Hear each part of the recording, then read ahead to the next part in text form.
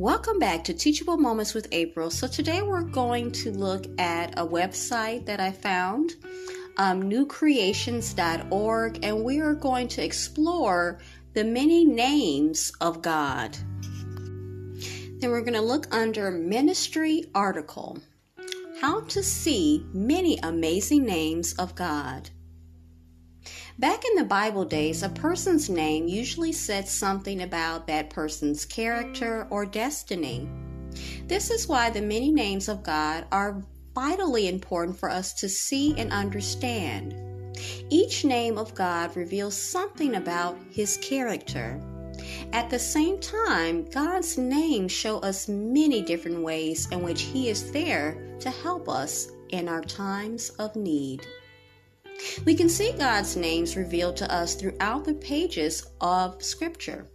Often the Bible reveals a new name of God when the people either face a great need or when they see God through and bless them in a spectacular way.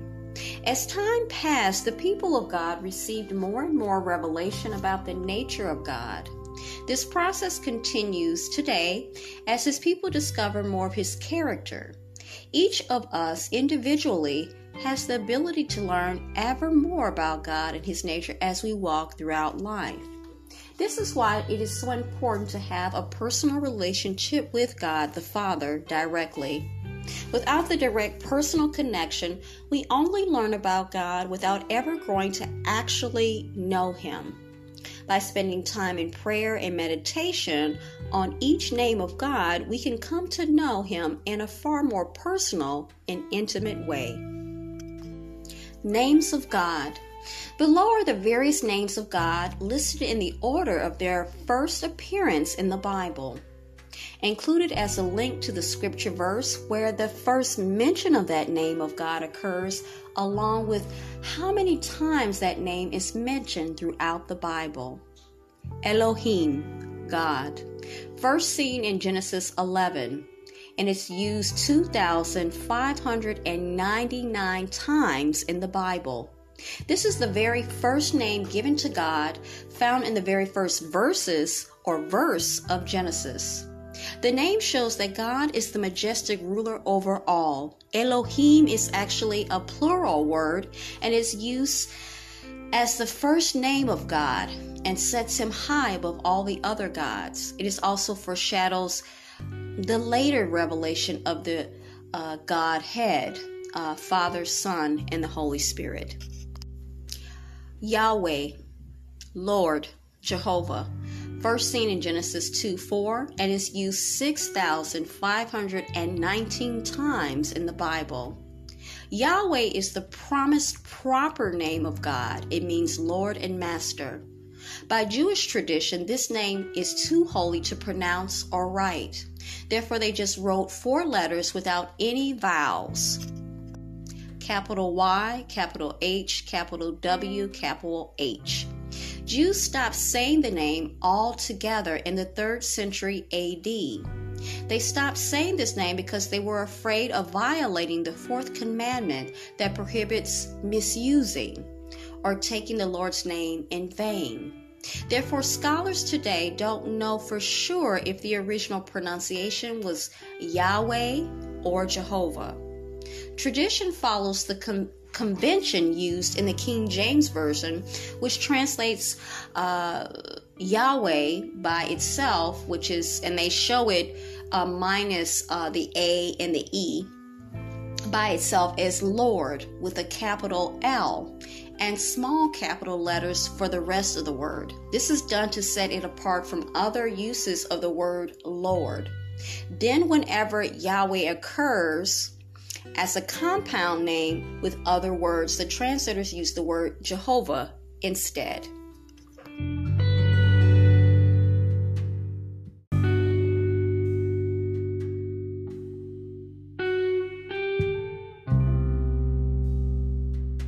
This is part 2 of the amazing names of God. El Elyon, the Most High God, first seen in Genesis 14:18, and it's actually used 52 times in the Bible, sometimes without El, simply as Elyon. El is likely related to the word Elohim and is used in conjunction with other descriptive words to specifically reference a particular characteristic of God. Elyon means highest or most high. Used together, El Elyon means the Most High God. It refers to the characteristic of God that is above everyone and everything. This name describes his position as sovereign and majestic and preeminent God. Adonai or Adonai, Lord, Master. First seen in Genesis 15:2, and it is actually used 434 times in the Bible. Because the Jews have a tradition of not pronouncing nor spelling out the promised proper name of God, they often would use Adonai or Adonai instead of Yahweh. Adonai means Lord, Master, or Owner. This name emphasized that God is in charge of his creation and his people, Lord of Lords. Jehovah Rapha, the Lord who heals you, occurs only once in Exodus 15:26. Jehovah is actually Yahweh and means Lord and Master. It is the promised and proper name of God. Rapha means to heal or make healthful. However, Jehovah Rapha means the Lord who heals you. God is the great physician who heals his people. This truth in God's name applies equally to emotional, psychological, and physical healing, as well as to nations and individuals alike. Jehovah Nissi, the Lord is my banner, occurs only once in Exodus 17:15. Jehovah is actually Yahweh and means Lord and Master.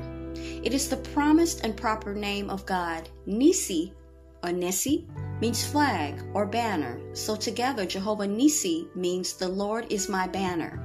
God himself is our banner and victory. He gives us hope and a focus and is the one who wins our battles.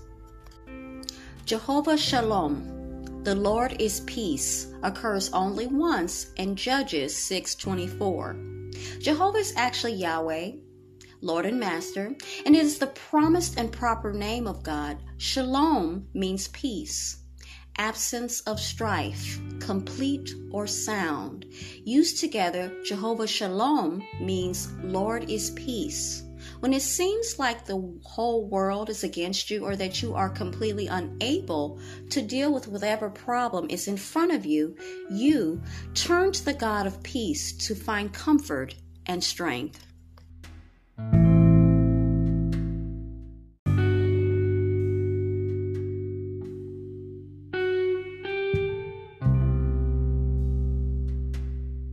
Jehovah Jireh, the Lord will provide, only occurs once in Genesis 22:14. Jehovah is actually Yahweh and means Lord and Master. It is the promised and proper name of God. Jireh means to see or provide. When Isaac asked Abraham where the lamb was for the sacrifice, Abraham replied that the Lord would provide.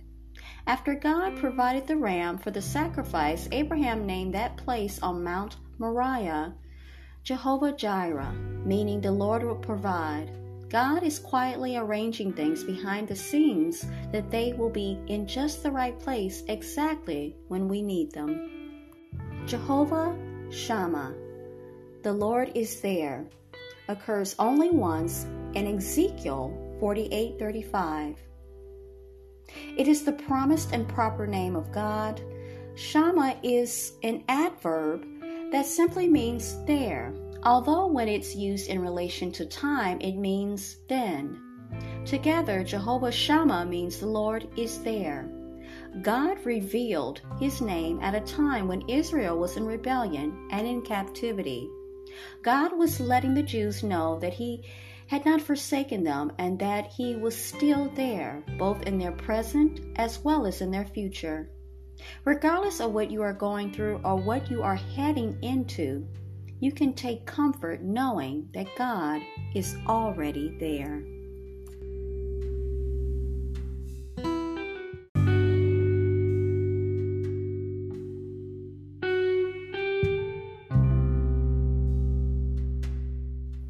Yehovah Tsidkenu, first seen in Jeremiah 23:6. Jehovah is actually Yahweh, Lord and Master. It is the promised and proper name of God. Tsidkenu means justice, righteousness, deliverance, victory, and prosperity. Used together, Yehovah Tsidkenu means the Lord who is our righteousness. God himself stands for us and provides us with his righteousness and justice when we don't have any in ourselves. He is the one who provides victory and prosperity. El Olam, the everlasting God, first seen in Genesis 21:33, actually used 439 times in the Bible. El is likely related to the word Elohim and is used in conjunction with other descriptive words to specifically reference a particular characteristic of God. Olam means forever, always, continuous existence, perpetual, everlasting, evermore, indefinite or unending future. Used together, El Olam means the everlasting God. He exists beyond time and space. We can take comfort in the fact that God always was and always will be God. Nothing will ever face will change that because God is unchangeable.